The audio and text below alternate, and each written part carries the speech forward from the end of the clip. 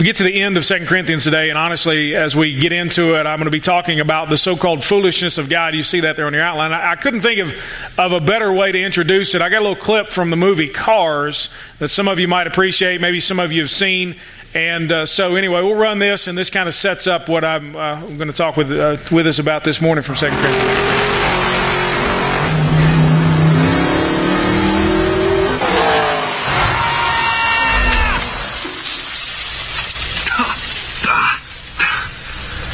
This ain't asphalt, son. This is dirt. Oh, great. What do you want? You here to gloat?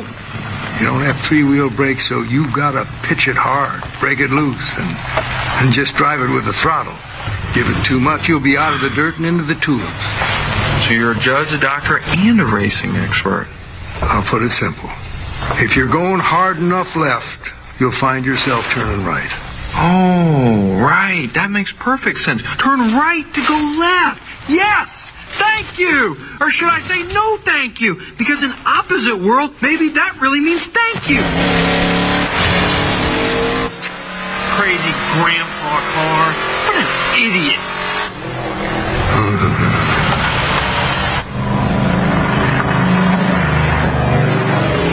Turn right to go left.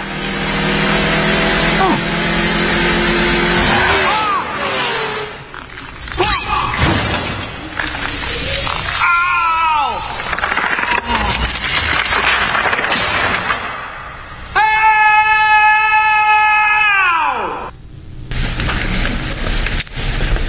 Turn right to go left. I never tried that, just so you know. I've never tried to go fast enough left so I'd be going right. Some of you probably have. I think it's called drifting or something along that line. But anyway, that's what Doc Hudson told him.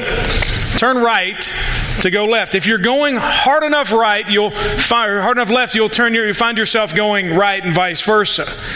Lightning McQueen was a very arrogant young race car, and he wanted to do things his way. And he was trying to make that turn, and of course, as you see in the beginning, he keeps going over into the cactus plant, and then he sort of half-heartedly tries it toward the end. And as the movie progresses, of course, Lightning McQueen becomes humbled to the point where he actually gives his all to what Doc Hudson had told him. And in the end, not to be a complete spoiler, but in the end, it tends to work out for him. It becomes something that as he commits to it, the turning right to go left actually is something that the movie highlights, and it's sort of a crescendo moment there at the end. But if we're honest, we all are a lot like Lightning McQueen sometimes. We want to do it our way. We want things to be easy. We want walking with Jesus to bring simple material blessings or emotional, a boost all the time. But anyway, all along in 2 Corinthians, Paul was telling them, turn right to go left. And just like Lightning McQueen looked at Doc Hudson, they looked at Paul and said, you're an idiot. That doesn't make any sense at all. Turn right to go left. That's the dumbest thing I've ever heard. At first, we do the same thing. We balk at it. We think it's crazy. And then maybe over time, we begin to try that advice. And theologically, of course, we're talking about submitting ourselves to Jesus Christ, the one who claimed to be the Son of God, to die for all the sins of the world.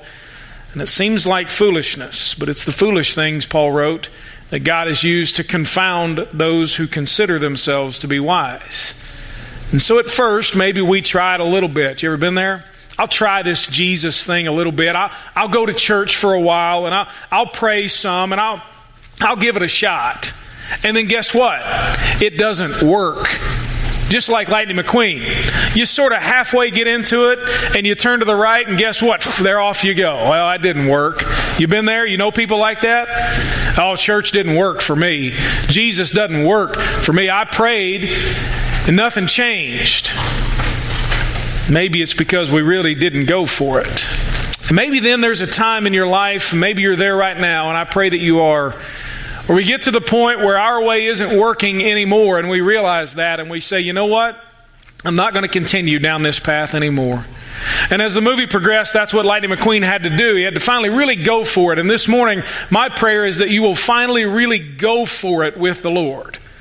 That you will say, no more just sort of halfway turning to the right to go left. No. I know that it's backward according to this world, and I know that it doesn't make sense to anybody, but I'm going all in. I'm pushing everything to the center of the table, and I'm really going for it. I'm going to lean into Jesus as hard as I possibly can with my whole being, and I guarantee you what you'll find is that He's been right all along.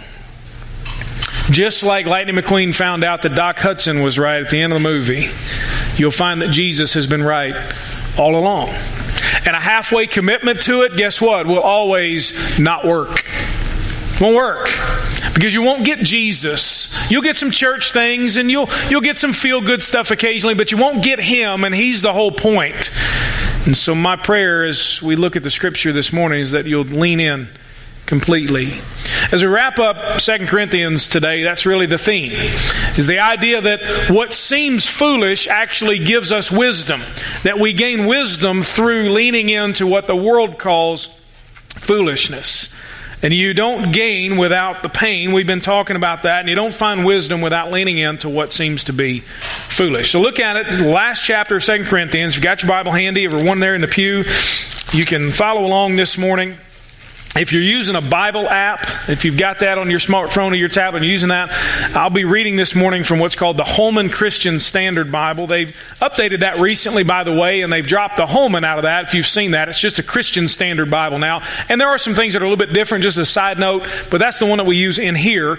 And so we'll be in 2 Corinthians chapter 13. I'm going to look this morning at the entire chapter, and we'll just kind of hit the highlights, and then we'll close today, as you can see, with the Lord's Supper. Look at it in verse 1, chapter 13 of 2 Corinthians. This is the third time I am coming to you. On the testimony of 2 or 3 witnesses, every word will be confirmed. I gave warning, and I give warning, as when I was present the second time. So now while I am absent, to those who sinned before and to all the rest, if I come again, I will not be lenient, since you seek proof of Christ speaking in me.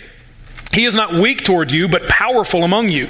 In fact, He was crucified in weakness, but He lives by God's power. For we also are weak in Him, yet toward you we live with Him by God's power. Test yourselves to see if you are in the faith. Examine yourselves. Do you not recognize for yourselves that Jesus Christ is in you, unless you fail the test? And I hope that you will recognize that we are not failing the test. Now we pray to God that you do nothing wrong, not that we may appear to pass the test, but that you may do what is right, even though we may appear to fail. For we are not able to do anything against the truth, but only for the truth. In fact, we rejoice when we are weak and you are strong. We also pray for this, your maturity.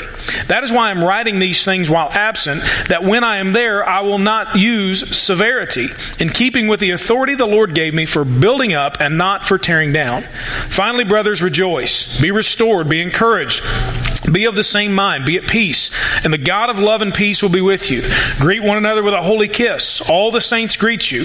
The grace of the Lord Jesus Christ and the love of God and the fellowship of the Holy Spirit be with all of you. So he's closing the letter, and he's planning to visit for a third time. The first time was to start the church. The second time was a very painful visit that didn't go so well, and now it will be this third time to make sure that things have gotten straightened out in the church. The letter that he's written that we know as 2 Corinthians has been very personal, very emotional. In fact, it's the most personal and emotional of all of Paul's letters.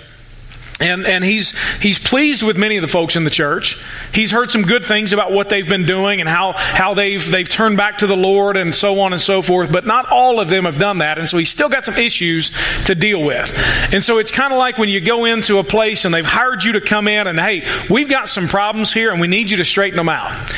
Some of you have probably been hired to do that. You take over a position of management or whatever, and you're in there and, hey, we've got some issues with this, and then people don't get along and they're doing the wrong things and they're not on board with company policy and a company mission, and you're in there trying to clean it up, and you get an idea a little bit of what Paul's been going through. And that's what his goal has been. And so the whole time he's been writing to them about what it takes to do that sort of thing. What does a spiritual leader really look like? They had rejected Paul. They had said, you're not impressive enough. You don't have enough money, and you don't speak well enough, and you don't have a big enough following, and we want that kind of pastor. We want that kind of spiritual leader. That's who we want, is somebody who's really popular in the world, and that's what they wanted. So they looked at Paul and said, you're not much. And so they said, we don't want to listen to you anymore. But in doing so, in rejecting Paul, they were in danger of rejecting God's message through Paul. And so, as a result, Paul had to defend himself and his right to speak on behalf of God, not so that he personally would get vindication, but so that they would hear the message of God through him. And so that's what his letter has largely focused on. And in closing here, he gives some final thoughts, I think, from which we can see some of the wisdom of God, though it might look initially like foolishness to the world. And so Paul was all about that so-called foolishness of God. I'm going to give you 3 aspects of this so-called foolishness that really in God's eyes is wisdom, but it's going to seem really weird in the eyes of everybody else. So here's how to turn right to go left, if you will. All right? First thing is live out the cross and the resurrection. Live out the cross and the resurrection. Verses 1 through 4, he talks about there's a third time I'm coming to you. I've given you warning. Now I'm coming. I won't be lenient, he says.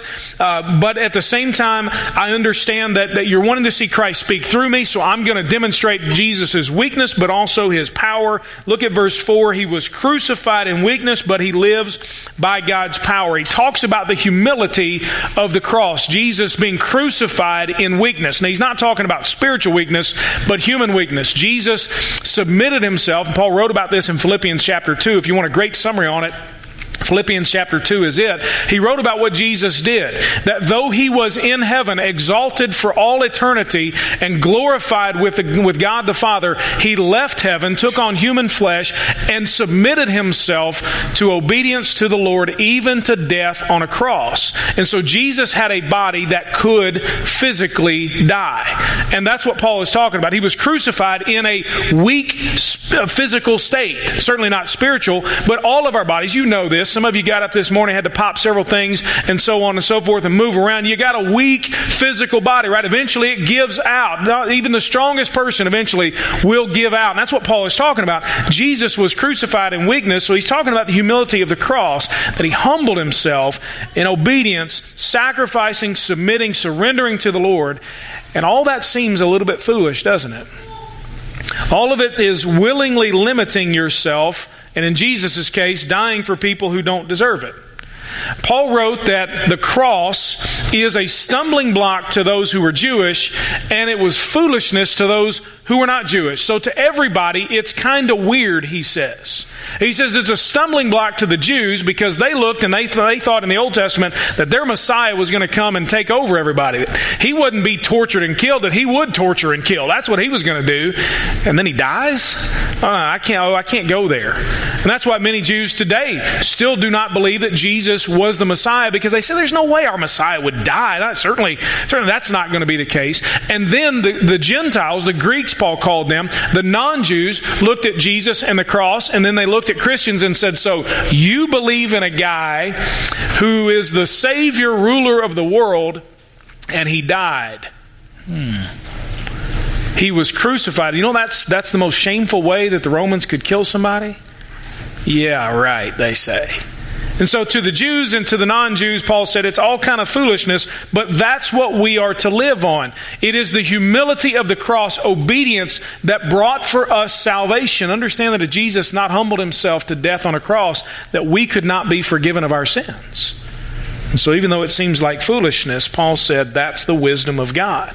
But Paul said not only will I live out the humility of the cross by becoming weak if I need to, but I'm also going to live out the boldness of the resurrection. I'm going to live with humility and with gentleness, but also with boldness. He says, I'm coming to you and I'm not going to be lenient. He said, look, y'all got some things you need to get straight. You ever had to do that? You ever to go to somebody and say, look, this ain't right. This is not going to happen anymore. And that's what Paul was saying. And based upon the boldness of the resurrection, the fact that Jesus was alive, Paul could go to them and say, I'm confident in this. I know I'm on the side of the truth. And if they're looking for proof that Jesus was speaking through Paul, they're going to see it in his humility, but also in his boldness, both the cross and the resurrection at work in Paul's life. And so as a believer in Jesus Christ, we are to live that out. We're not just to be little meek, humble, no, just walk over me kind of folks. Yeah, that's part of the deal, to be humble. But it's a humble strength. And the fact that we are also bold, knowing that we are on the side of the truth. And Paul said, God's power is about to be demonstrated through me, both in humility and in boldness. And so living out the cross and the resurrection is a life of humility and boldness, service and confidence all the time. Jesus died in humility and sacrifice and was raised again to give us boldness and courage, and that's the life that He has called us to. If you want to know what Christians are to be, they're to be humble and bold all at the same time. That's who Jesus was. Humble and bold. When the apostles, by the way, when they saw the resurrected Christ and they weren't exactly sure what was going to happen, and then they saw Him, do you know what? They were forever humble and forever bold at that point. It was never going to be about them, but they were never going to back down. They were always going to live for Jesus, never shirking away from it, but it wasn't about them. And you see what happens through the book of Acts, and of course in the lives of the apostles, and then of course Paul as an apostle as well. But anyway, it's living out. That's foolishness, it seems. You're going to live based upon this cross and resurrection. Absolutely. Humility and boldness. Secondly, a so-called aspect of the so-called foolishness is what Paul alludes to in verses 5 through 10, and that is to love your enemies. So it was cool so far when I was talking, because, all right, I can be humble. Yeah, sure, that's cool. Jesus was humbled Himself. Hey, I like that boldness part. Man, I got some stuff I need to take care of, so, man, I need to be bold. And this loving your enemy stuff, though, dude, that's a little different. Check it out in verse 5. Test yourselves to see if you're in the faith. Examine yourselves. Do you not recognize that Jesus is in you? And then what he says here, I hope that you'll recognize that we're not failing the test. At first, it might seem that he's just kind of hammering them. Like, you guys, you know what? Stop looking at me, man. Look at yourself. Go look at yourself in the mirror for a change. You ever said that to somebody? You know what? Stop. Quit criticizing me. Look what you do. It can seem like that's what Paul is doing, but that's not really his whole point. He goes on and he says, I hope that you recognize we're not failing the test. Now look in verse 7. We pray to God that you do nothing wrong. Not that we may appear to pass the test. And Paul's saying so that, we get credit for what you do, but that you may do what is right, even though we may appear to fail. For we are not able to do anything against the truth, but only for the truth. In fact, look at it in verse 9. We rejoice when we are weak and you are strong. We also pray for this, your maturity. This is why I'm writing. And he goes on and he tells them, we're for you. Now, who he's writing to, by the way, are people that had absolutely destroyed his reputation. They didn't like him. I mean, what would you do in that situation? You're wrapping up this letter. You say, by the way, I know the Psalms, and I'm calling down fire from heaven. You better pray to God that it doesn't happen, because I'm calling it down. You ever done that on somebody, by the way? You ever called down fire from heaven? I've done it. It doesn't work. I tried. It's in the Bible, man, you know. Be like Elijah. I'm going to call it down on the mountain. Apparently, God's not answering my prayers, though, in that way. But Paul didn't call down fire from heaven, did he? He handled the situation, but you see in these verses, he's saying, test yourselves. Make sure that you understand that Jesus lives in you. We want you, he says, to do nothing wrong. We want you to do what's right. We want you to grow, and we're willing to be weak, even if that's what it takes for you to be strong. We want you to be fully mature in Christ. Our desire, he says, is to build you up.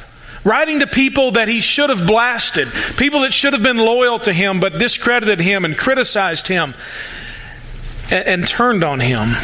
And his only desire for them is that they grow in Jesus. He wants them to have genuine faith. I mean, think about it. Like I said, our natural reaction is anything but that. It's not to pray for those who are our enemies. It's certainly not to love them in any way or nurture them or pray that they become spiritually mature. We just want to call them out and talk about them anonymously on Facebook. That's what we want to do. None of you have ever done that here, okay? And I don't look around during the week to see who in the church is talking about somebody anonymously on Facebook. I promise you that. Only a little. Facebook, by the way, gives me some really, really, really good sermon material. And I make sure that it's anonymous, and I ain't talking about some of y'all, but man, it's good. There's some people on there, this has nothing to do with sermon, but there's some people on there who I can't stop. There's some people that I've unfollowed because, okay, you're filling up my timeline with a bunch of memes and nonsense, whatever. But there are some people who, their diaries on Facebook are so good that I have to use it in sermons at some point. I can't unfollow them because I don't get the material. Anyway, so if that's you, I appreciate it. But anyway, so Paul is saying, love your enemy. Paul is demonstrating, here's how to love your enemy. I want what's best for you. That's foolishness. There is nobody but Jesus who's going to tell you to love your enemies. Nobody. That's radical and it's different. Do you know where that comes from? Listen, even if you're not a Jesus person, you can be an atheist and you will say, well, it's probably not good to totally retaliate and get back at everybody. Do you know where that comes from? Nowhere but Jesus. He's the only one. Nowhere else. Nobody. And he says, and Paul lives out, love your enemies and pray for those, he says in Matthew 5, who persecute you, who are against you. And I wonder how we're doing with that.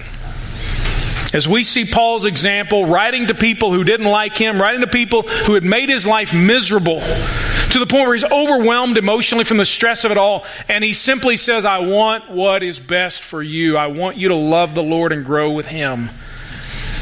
How are we doing? We loving our enemies? Praying for them? Yep, calling down fire. That's how I pray. I mean, you know what I'm saying? Are we praying for them, really? Do we want God's best for them? It all seems foolish, but that's the heart of God. It's the heart and the wisdom of God. And then a third aspect of this so-called foolishness of God is what Paul highlights in the closing verses of this letter. And I want you to see this. And that is to let the kingdom of God rule in you. Look at verses 11 through 13. Here's how he closes it. He says, finally, brothers, rejoice, be restored, be encouraged, be of the same mind, be at peace. And the God of peace, the God of love, rather, and peace will be with you. Greet one another with a holy kiss. All the saints greet you. The grace of the Lord Jesus Christ and the love of God and the fellowship of the Holy Spirit be with all of you. This is a benediction that I believe is not just tacked on at the end just because Paul needs to say some nice things. I think he's wrapping it up in a way that demonstrates that the kingdom of God had ruled through him, that God had total control of his life, and that's what he wants for the Corinthian church. A group of people that really weren't under the control of God completely. How can you end on such a loving and positive note for people who have not treated you well? God rules your heart. That's how. The kingdom of God has invaded your life and you now live for him. And that's what Paul is doing. That's what he's saying to them. That's what he wants them to do. And he says all these things. Rejoice, be restored, be encouraged, be of the same mind, be at peace. None of those things are possible, by the way, if God does not rule in your heart. Think about it. How can you rejoice even when the situation doesn't call for it unless Jesus rules in your heart? How can you become mature or he says here, be restored? How can you have that happen unless Jesus rules in your heart? How can you be encouraged when the skies are dark unless Jesus and his kingdom rule in you? How can you be of the same mind, be unified? We got all kinds of different people in this church, by the way. We got Republicans, we got Democrats, we got independents, we got folks who don't want anybody to know what they are. That's the way we got it here. We got all kinds of people all over the spectrum. How can a church be unified, be of the same mind? Well, Jesus rules. That's how. How can you be at peace when everything around you and inside of you seems to not be? Well, you let the peace of Jesus Christ rule in your hearts and minds. And interestingly, all along he's calling them brothers and then challenging them to greet one another in a way that only family was to greet one another. You realize that in the Roman Empire, it would have been illegal to call anybody a brother who was not truly your blood brother. That's the way it was. Paul says, we ain't worried about any of that junk. Y'all are my brothers and sisters. Greet one another, he says, with a holy kiss, just like family members would. Love on one another like family. That only comes as the kingdom of God rules in and through us. Life among Christians was to be totally different. Ruled by the kingdom of God. Thy kingdom come, thy will be done, Jesus said, in me and through me. And that's how Paul lived, and that's what he wanted for the Corinthians. And so as we close this series, we close this letter, I wonder where it is as we talk about the kingdom of God ruling in you. Where is it you've been rejecting his rule? Where is it you've said, no, Lord, you ain't going there in my life? I'll give you this other stuff, but you ain't going there. I wonder where you've told him no. In what ways have you avoided the pain of spiritual growth? And you say, I'm good right here where I am. Where does Jesus need to take over? I wonder where you'd say, you know what, Lord Jesus, you take me through the pain so that I can gain more of you.